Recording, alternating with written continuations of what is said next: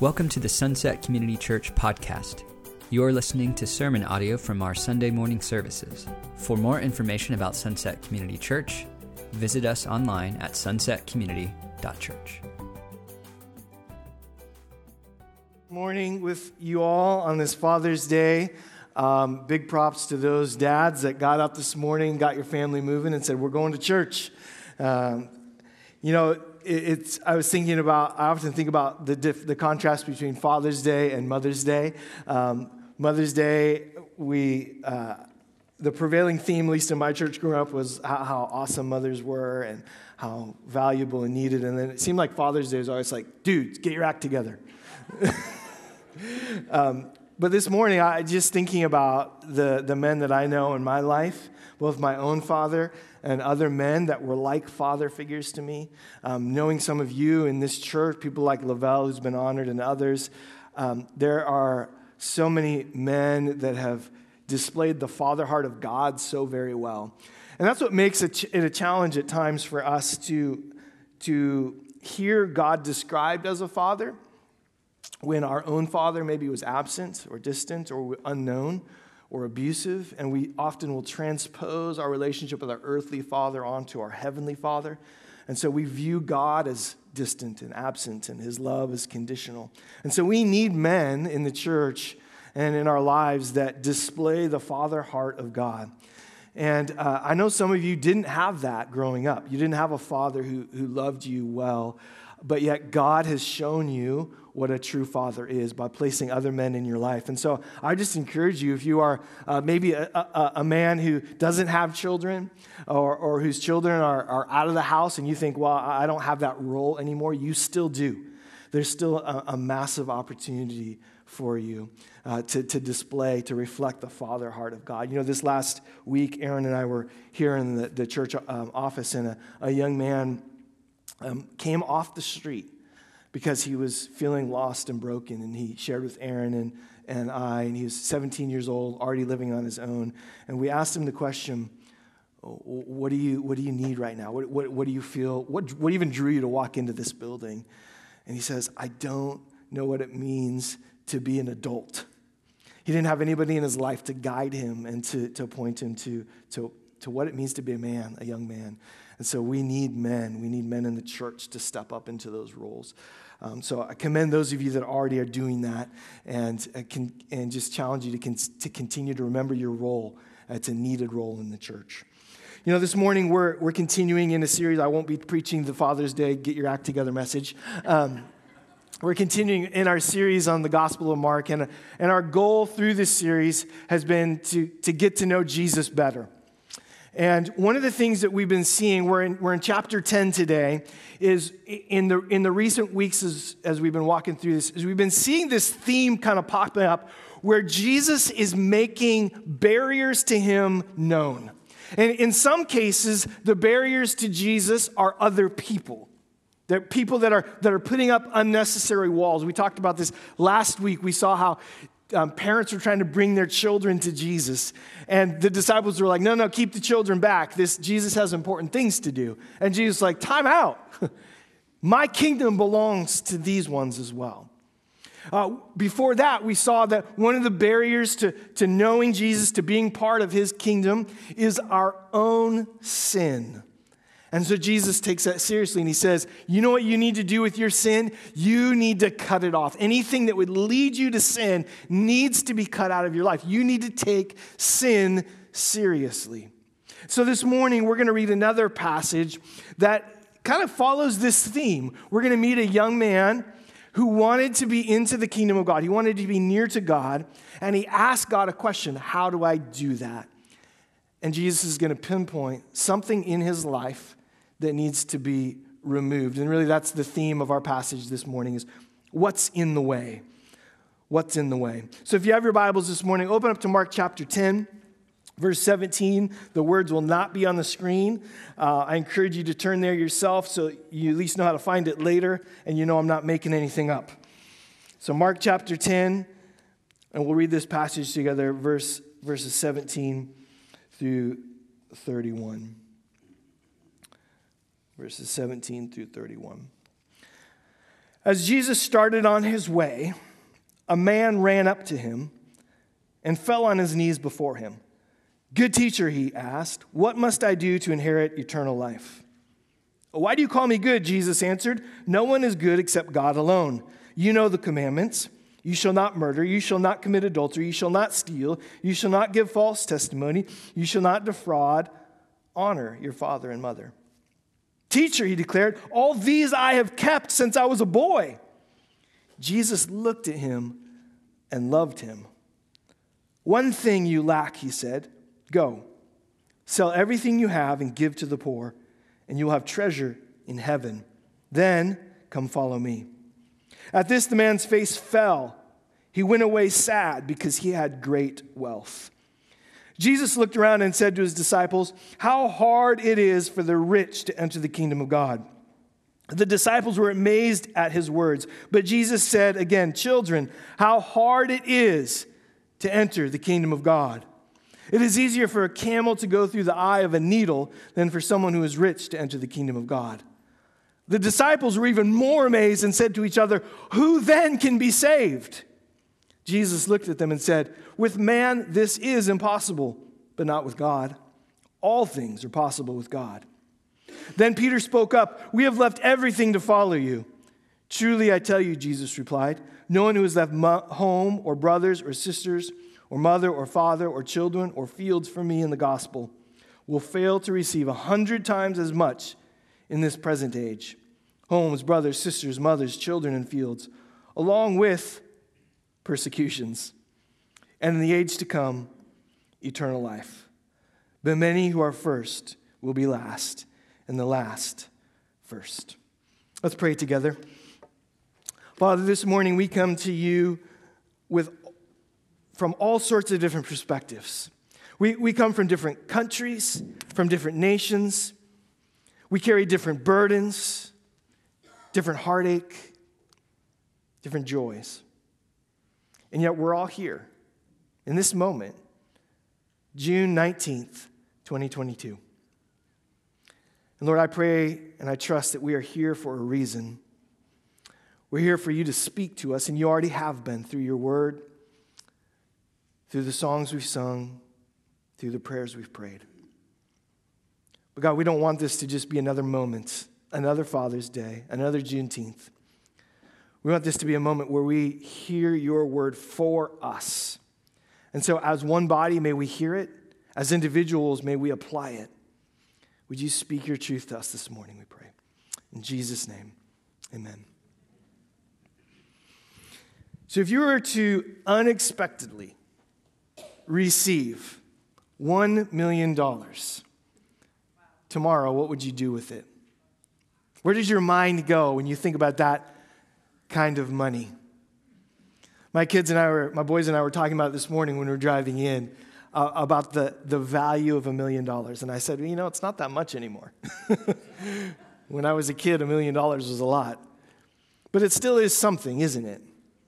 It is still a pretty significant sum of money. So where does your mind go when I say $1 million? Vacation, retirement, paying off a mortgage, buying a home, buying a car? Does it go towards helping others? Does it go towards generosity?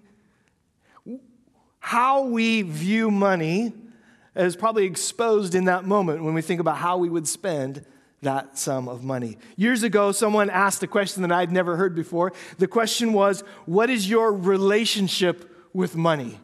And I thought, relationship with money? What do you mean? And he began to explain that we have a relationship with our money similar to how we have a relationship with people. For some, our relationship with money is very dysfunctional, right? As soon as we get paid, woo, this is great. 2 weeks later, oh my gosh, we're stressed out about it. Sometimes our relationship with money is a heavy burden because we don't have much. Sometimes it leads our life in places that we wish we wouldn't go. All of us have a relationship with money, either good or bad. The passage we just read is part of this continual unfolding on what it means to be part of the kingdom of God. Jesus is walking his disciples through this, and he's been doing it for some time. And he's already talked about how the kingdom of God changes the way that we view things. God's kingdom changes the way that we view others in our lives, that we view them as beloved people, brothers and sisters in Christ, as inherently valuable men, women, children, doesn't matter. God's kingdom changes things. God's kingdom changes how we view power and influence. His disciples were arguing about who was going to be the greatest in the kingdom, and Jesus said to them, no, hold on a second. To be great in my kingdom, you need to be a servant of all. Very different. God's kingdom changes how we view power and influence. A couple weeks ago, we talked about marriage, and God's kingdom changes how we view marriage. That it is a commitment. It's a commitment that reflects Christ's commitment to us. God's kingdom changes things. And so now in this interaction with both a wealthy and a religious man, Jesus is challenging something else. He's exposing something else about what it means to be a part of the kingdom. And sure, it's about wealth, to be sure, but it's about something even deeper than that. The interaction starts with this. As Jesus started on his way, a man ran up to him and fell on his knees before him. Good teacher, he asked, what must I do to inherit eternal life? This is the question. This is the question. Jesus says, and I remember reading this when I was younger, thinking it's kind of odd. He says, why do you call me good? No one is good except God alone. So this very wealthy man humbles himself, running up to Jesus, falling at his feet, asking this question. And Jesus' response to him, it makes us wonder, is Jesus denying his own goodness in his response to this man? Why doesn't he receive this affirmation? Now, the reality is Jesus is not denying his goodness. What he's actually doing is pushing the man to consider who Jesus really is, to consider his true identity. Because he's about to give this man two conditions to eternal life. He's going to answer his question. And both of these conditions have to do with the authority of Jesus himself. So this man doesn't say, "O Son of God." He doesn't acknowledge the divinity of Jesus, but he knows that Jesus has something. And Jesus is pushing him in his answer to his own divinity. Now, the man himself seems pretty good, right? I mean, he says that he's kept all these commandments ever since he was a little boy. But this is where Jesus exposes his own divinity, highlights it to this young man, because he says, yes, these are God's commandments. And now I'm going to give you another one. Who could give another commandment? Only God himself. So he gives him another one. He says, sell everything and follow me. Sell everything you have. Give to the poor and follow me. Now, nowhere else do we see Jesus make the condition to follow him to be to sell everything, to give it to the poor. We don't see this anywhere else in Scripture. So the question we might ask is, why this commandment to this man? You pause for a moment. Why is that? The man had everything, but he wanted to know how to attain the most important thing. He had everything, but he wanted to know how to attain the most important. He knew something was still missing in his life. And he wanted the assurance that these commandments that he'd been following his whole life were going to lead him to where he wanted to be, with God, at peace, in heaven. Now, Jesus' requirement of him at first glance seems a little bit harsh, doesn't it? That response. Oh, if you want to follow me, sell everything you have and give to the poor, then you can follow me. That's how I would typically read it, right? Kind of almost like, yeah, whatever, kind of cynical towards this young man. But that's not the posture that we see in Scripture. Look at this. Jesus looked at him and he loved him. He looked at him and he loved him. And this is where we often read our own kind of emotions into the biblical story. We miss that Jesus' posture towards people is love. He says these things because he cares. And this is the context. This is the context of this whole interaction. Jesus gave him a hard requirement because he loved him. And his instructions to this man were no less serious or loving than what Jesus had previously said about sin. Sin is so serious, you need to cut it off. If your arm, your leg, your eye, if they're leading you to sin, you need to deal with that severely and harshly. Do whatever it takes. And so Jesus really is following in that same theme with this young man. You need to remove something from your life in order to truly follow me. Because what the man lacked was a total allegiance to God. And this is true for all of us. Jesus knows that there are things in our life that are keeping us from fully following him. So in his love, God will make those things known to us. He will make those things known to us. The sad part of this story is that for this man, he humbles himself, he runs up, he falls at his knees, he says, what must I do to inherit eternal life? And when Jesus answers him, his response is to go away. He can't do it. He chose wealth over following Jesus. Now, Jesus' disciples, they're not nearly as wealthy. And at first glance, they seem to actually side with the man. They can't believe that Jesus would say this to this man. This guy has kept the commandments. And in their culture, wealth was a sign of God's blessing in your life. If you had prosperity, then clearly God was on your side. And so they wrestle with this and essentially ask the question, if this guy can't get into heaven, who has done the right thing and who has prosperity, then who can? Who can get in? How would you answer that question if somebody were to ask you, how do you get to heaven? Who gets into heaven? What do you have to do to be at peace with God, to experience eternity with him? A vast majority of the world believes in God and in the afterlife. And many, even in the church, think that the way to get there is just by living a good enough life.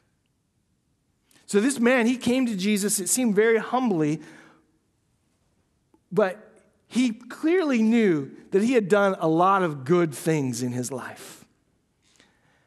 And he thought, if I could just find out if there's any other good thing that I'm missing, that I need to do, then I'll feel even more at peace about my eternity. This kind of religious thinking, like if you can just have enough good things to outweigh the bad, this kind of religious thinking is a lot like playing poker. Some people think that they have a good enough hand to win. They think, man, my good outweighs my bad. I remember talking to a neighbor of mine, and we were talking about faith, and he says, I believe in God. And I said, well, how do you have the assurance that you get to be with him in heaven? He's like, well, I've been a pretty good person.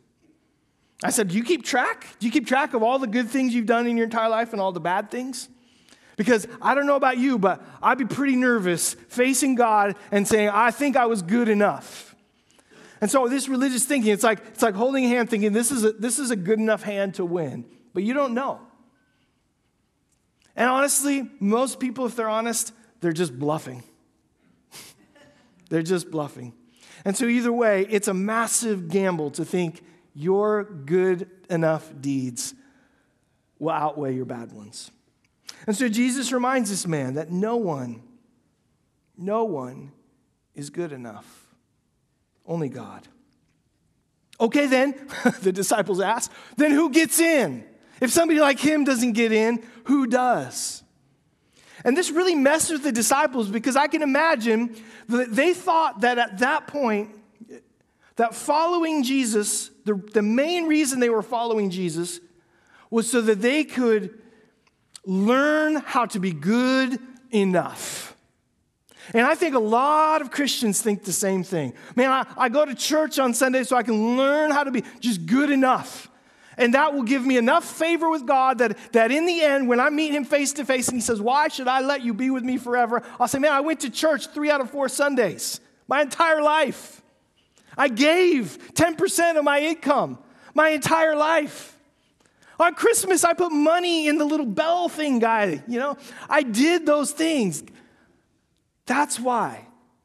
And I can imagine the disciples, they still didn't know. They were with the Son of God. They were with God in the flesh. And they were thinking to themselves, this is a good place to be because he's going to teach us how to be good enough. Man, I don't know about you, but that hits hard for me because I still revert to that thinking today. When I ask people, man, how do you feel? How close do you feel to God? How's your faith right now? Most everybody I ask that question to defaults to some action they need to do. I could probably be spending more time in the Bible. I know I come on Sunday, but I probably should get involved with some other things in the life of the church. That our default is to what we should do more of, more good things. And Jesus, that's not his point. That's not what he wants.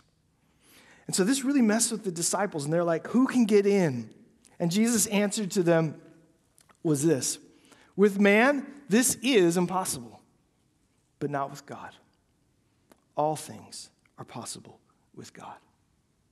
I love the way Eugene Peterson rephrases this. He says, you have no chance at all if you think you can pull it off by yourself. But you have every chance in the world if you let God do it. Isn't that better news? Isn't it better news to know that it's not my goodness that gets me into good favor with God, that it is his goodness? It is his goodness that he gives to me. That's what gives me the assurance of my salvation, not what I've done. So we could easily read this passage and think, man, well, isn't this particular interaction just for rich people? Isn't it just for rich people?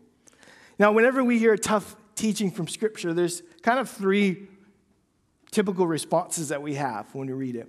One is we embrace that teaching and go, oh, wow, this is really tough, but wow, this is really good. This is for me. Another one is we just avoid it altogether. And this is why I like to preach verse by verse through books. I can't avoid it. Can't avoid the tough teachings. The third thing is we explain it away. Well, in the original Greek Hebrew, I'm sure it meant something else, and it has nothing to do with me, right? I always say that. We nod and smile to Scripture until it actually speaks to something we're dealing with, and we go, well, I don't know. We become theologians all of a sudden. Google theologians, at least. So do we just ignore the kind of context of what's happening here, of Jesus' direct teaching about wealth and the barrier that it might be to following him? No, we don't. In fact, for us as Americans, this is a primary idol of our nation. We live in a money and stuff-oriented nation. We've got Black Friday and Cyber Monday and Prime Day. Everything is geared in our culture to get us to buy more, to spend more. Consumerism is one of the gods of American culture. But wealth and possessions, they can't promise us eternal life. They can't offer us forgiveness of our sin or whole relationships with God and each other. As the notorious B.I.G. said, it's like the more money we come across, the more problems we see. I was reading this last week that lottery winners, 70% of lottery winners are broke within 7 years. And the lottery system, it preys on people who are looking for a quick fix for their life. And honestly, most of those people, the statistics show that the lottery system preys on the most underserved and underprivileged people in society. When studies are done on who plays the lottery the most, it's the people that are the poorest, that are in the most underserved communities. And so at its core, consumerism, it makes promises of hope, offers promises of contentment in the good life, all the while whispering in our ear that what we have is not enough. Somebody said to me once, do you own your stuff or does your stuff own you? So Jesus, he wants his disciples to see a couple of things here. He wants to see the barrier for this man that is keeping him from following Jesus. But in the bigger picture, he wants to show that the barrier of wealth is a very real thing. And so he uses, I can't tell here, is this supposed to be a shocking or a funny illustration? But he uses an illustration. He says, it is easier for a camel to go through the eye of a needle than for the wealthy to inherit the kingdom of God. Now, a camel in that part of the world was the biggest animal. And so, camel, needle, right? Not to scale, of course. And, I saw this comic that, if Jesus were to say this to a rich person in America, this is probably how they would respond. Well, it's simple. We'll just need a bigger needle. Or we'll buy a bigger needle, it says. So Jesus is trying to illustrate the barrier that wealth can be to somebody that wants to enter the kingdom of God. So is Jesus' command to this rich man meant to be universal for all of us? Are we all, after service today, supposed to go and sell everything we own and give it to the poor? If so, a lot of you won't be able to make it to church next Sunday because you won't have a car, right? So is Jesus' command to the rich meant to be universal for all of us? I would say yes and no at the same time. So let me explain. If it was universal for all followers of Jesus, then we would have seen this particular command repeated over and over and over to every person that would follow him. But it's not. But it is reflected, the heart of this command is reflected in the early church. And it's reflected in the church today.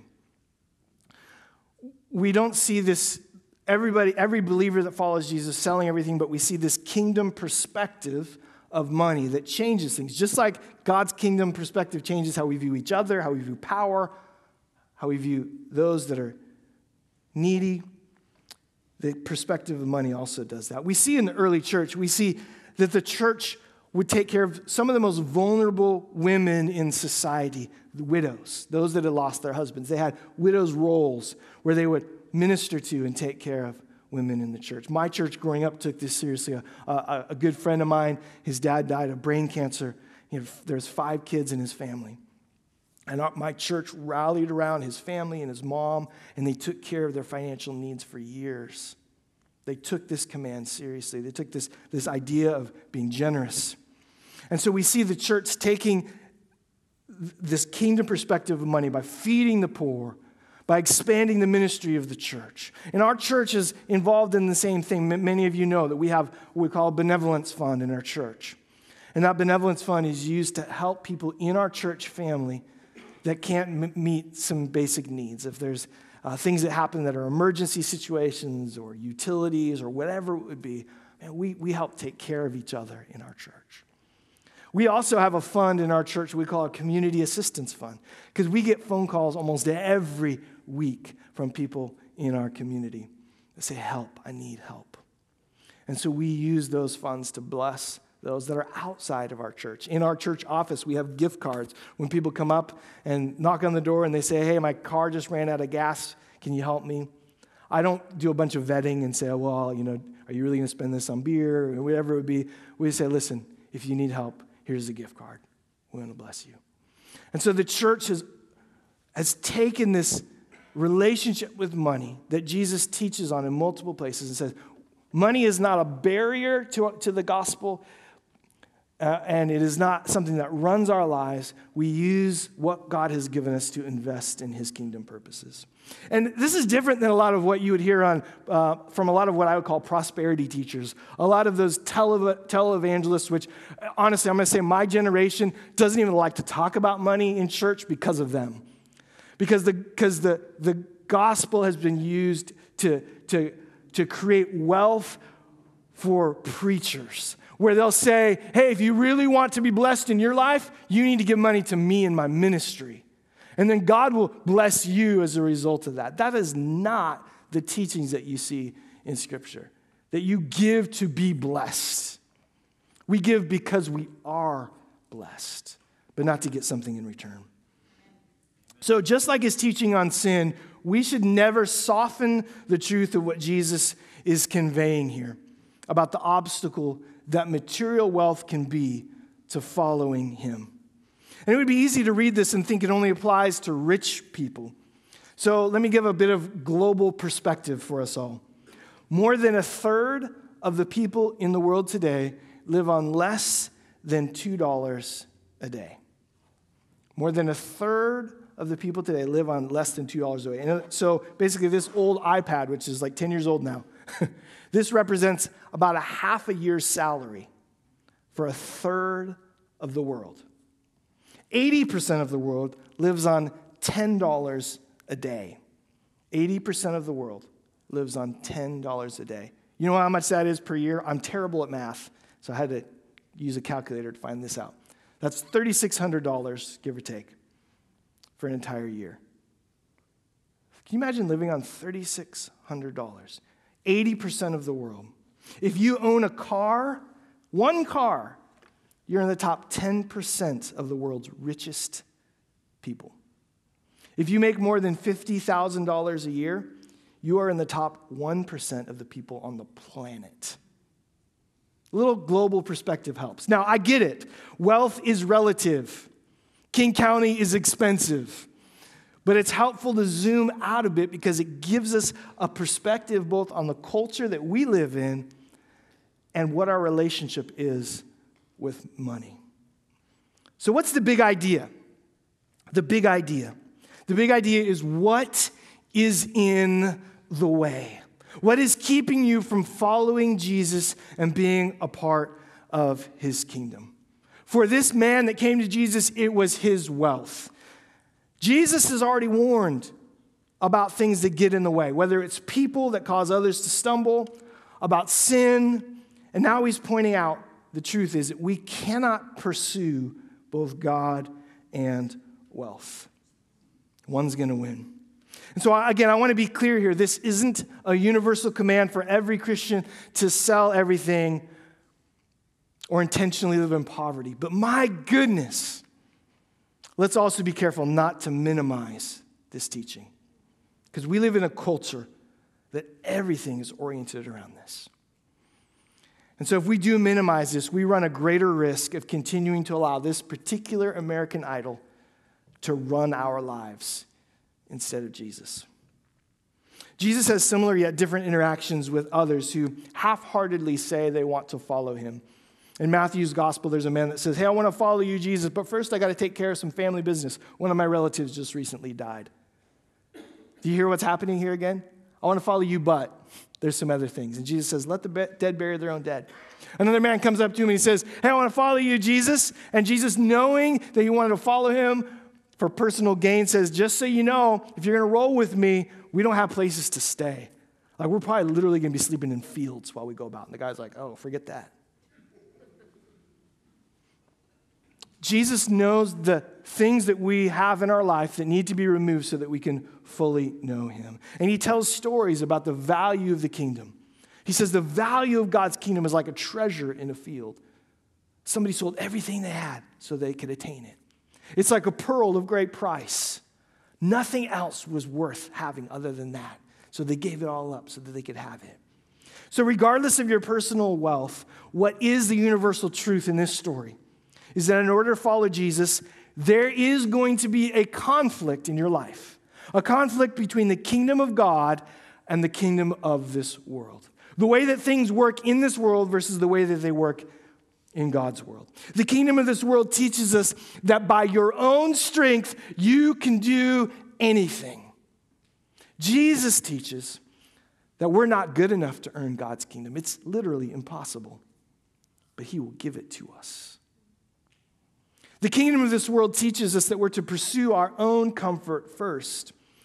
Jesus teaches that unless you're ready to experience worldly discomfort, you're not ready to follow him. The one who will lead you into eternal comfort is him alone. When we read this story, we often focus on the command to give up the wealth, and we disregard the second part of the command. Because when this young man came to Jesus, he was asking for the secret sauce, for the one thing that he needed to do that he wasn't doing. Jesus said, you need to remove this barrier from your life of wealth and follow me. That was the trick.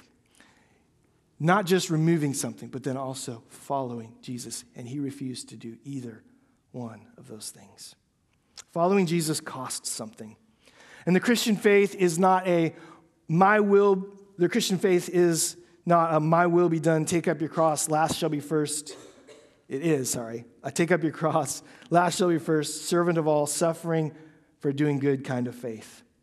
And let me tell you, when you choose to follow Jesus, the things you thought were important, the things you were afraid to lay down, you realize how unimportant they truly were. And I'll end just with one story. When I was younger, I was a part of a missions organization for 4 years. And the way that I lived was by members of my church and other friends and family supporting me financially so I could preach the gospel in different countries. And I did this for 4 years. I was completely dependent on the generosity of other Christians to support me as a very young missionary. Everything I owned, I could put into 2 bags. And I was cool with it. But there was always this nagging, like I would see somebody driving a car, I'd be like, oh, it'd be nice to have a car again. Or I'd see somebody with a new computer, I'd be like, oh, it'd be nice to have a computer again. There was some stuff that I felt like, man, it would be great to have that. But I was where I knew I wanted to be. And what happened was a few years before that, I had prayed a prayer. In the midst of my family falling apart and this kind of feeling like I was broken and lost, I, for the first time in my life, even I had grown up in the church, felt like I was hearing the voice of God. I felt like he was personal and close to me. And it was the most uncomfortable season in my life. And yet I never had felt closer to God. And it was out of that discomfort in my life that God called me to do missions work overseas. And in the midst of that discomfort, I prayed a prayer to God that I don't recommend praying unless you mean it. I said, God, if feeling this close to you and into your will and means being uncomfortable, don't ever let me get comfortable again. A dumb prayer if you don't mean it. And invariably, every season or so, God would put me through a season of discomfort where he would either expose sin in my own life or my dependency on things that weren't important. He would honor that prayer. So after my time overseas doing missions work, I moved back home, and Jessica and I were dating, and I was like, I want to marry this woman. And I had 54 cents in my bank account. I remember sticking my ATM receipt onto a bulletin board. And I was like, okay, God, it can't get any worse than this, 54 cents. And I had 2 goals. One is to work hard enough to get a car so that I could drive up to Washington to visit my fiance, well, my girlfriend at the time. And number 2 is to get enough money to buy a ring to ask her to marry me. And so I worked 2 jobs to try and do this. And I remember going from everything, having everything in 2 bags to then fast forward a couple years later, we were married. We were living in California. We had our first apartment together. We each had a car. I had a computer in the other room. I had a TV. I had a couch. I had the stuff that I hadn't had for years. And I was sitting on the floor and Jessica was in the other room. And I thought, this is nice. I have stuff again. And God tapped me on the shoulder. And I heard very clearly, hey, Andrew, if I told you to sell it all, go back to the mission field, would you do it? And without hesitation, I said no. And then I broke down and began to cry because I realized what had happened in my life is that I had begun to assemble my kingdom and to gather the things that make me feel comfortable. And that prayer that I had prayed, don't ever let me get comfortable again, God honored that. And so this is the challenge for us, to be aware of the things that we are putting in our lives that keep us from fully walking in the kingdom of God. Jesus ends this little interaction with his disciples, and he says to them, truly I tell you, no one who has left home or brothers or sister or mother or father or children or fields for me and the gospel will fail to receive 100 times as much in this present age. Homes, brothers, sisters, mothers, children, and fields. Along with, what? persecutions. But we'll have these things in the age to come, eternal life. But many who are first will become last. And this is a reality for many believers in the world today. Just as we talked about finances, many have given up everything to follow Jesus, and they have lost everything to do that. Jesus constantly overturns our idea of how we think things should work. In his kingdom, the servant is made great, those who suffer are exalted, and the last are made first. And this is true because Jesus, God in the flesh, made himself last by going to a cross so that those who realize they are last can receive the grace of being first, forgiven and restored to fellowship with God as a part of his kingdom. This is how we get in, by the grace of God. So by all means, tomorrow, Monday, work hard. Earn money to take care of yourself and your family. But at a moment's notice, if Jesus points out to you that your wealth, or anything else in your life is a barrier to following him, give it all away. Be ready to respond to him. You will never regret the temporary discomfort of following Jesus compared to the eternal rewards of being part of his kingdom. Amen? I want to end in a moment of reflection. And in this moment, I would ask you to consider, if you were to run to Jesus and you were to drop on your knees and say, Jesus, what is it? What is it that is keeping me from fully following you? I want you to ask that question only if you mean it. Don't ask it if you don't mean it. Because sometimes the convicting word of the Lord hurts. But if you mean it, ask it in these next moments. And then if you're married, share it with your spouse, share it with a friend, and ask the Lord to show you what to do so that you can be a fully devoted follower of him. Maybe it means not to quit your job and sell everything, but to work to the glory of God in your workplace. To treat people differently so that you don't see them as a barrier in your workplace, you see them as an opportunity to display the grace of Jesus. Maybe it means removing some things in your life that are occupying too much time, too much headspace, too much distraction. Video games, Netflix streaming, who knows what it would be. Only God knows. So I'd ask you if you're courageous enough to ask God what that would be. And then as our worship team was singing that song, Jesus Alone, I don't know, many of you know that Aaron and Tiffany wrote that song. I think that would be a great song to end with as a response for us. So let's take a moment. We'll have the worship team come up. And I want you all of us to just take a moment and ask God that question. Lord, what is it? Father, what is it? Would you show us this morning? We are a gathered body. We are together in our diversity. We are unified, asking your Spirit to speak to us this morning, that we might be fully committed followers of you. So Jesus, we fall at your feet this morning. We say, what must I do? Oh, Father. And we were reminded as well that it is not anything that we do that attains that eternal life. It is a gift that you've given us. So, Father, we receive the gift this morning. But some of us are having a hard time doing that because we're afraid. We're afraid of being uncomfortable. We're afraid of giving something up that we feel like we are in control of. And this is what repentance does. It causes us to see those things differently, to turn away from them and to turn to you. So we repent this morning, Lord. We repent for the things that we have placed before you, in between you and us. Would you expose those things? Would you show us where they are so we can fully receive the good gift of your grace? You've been listening to sermon audio from Sunset Community Church. Sunset Community Church is located in Renton, Washington. For more information, visit our website at sunsetcommunity.church.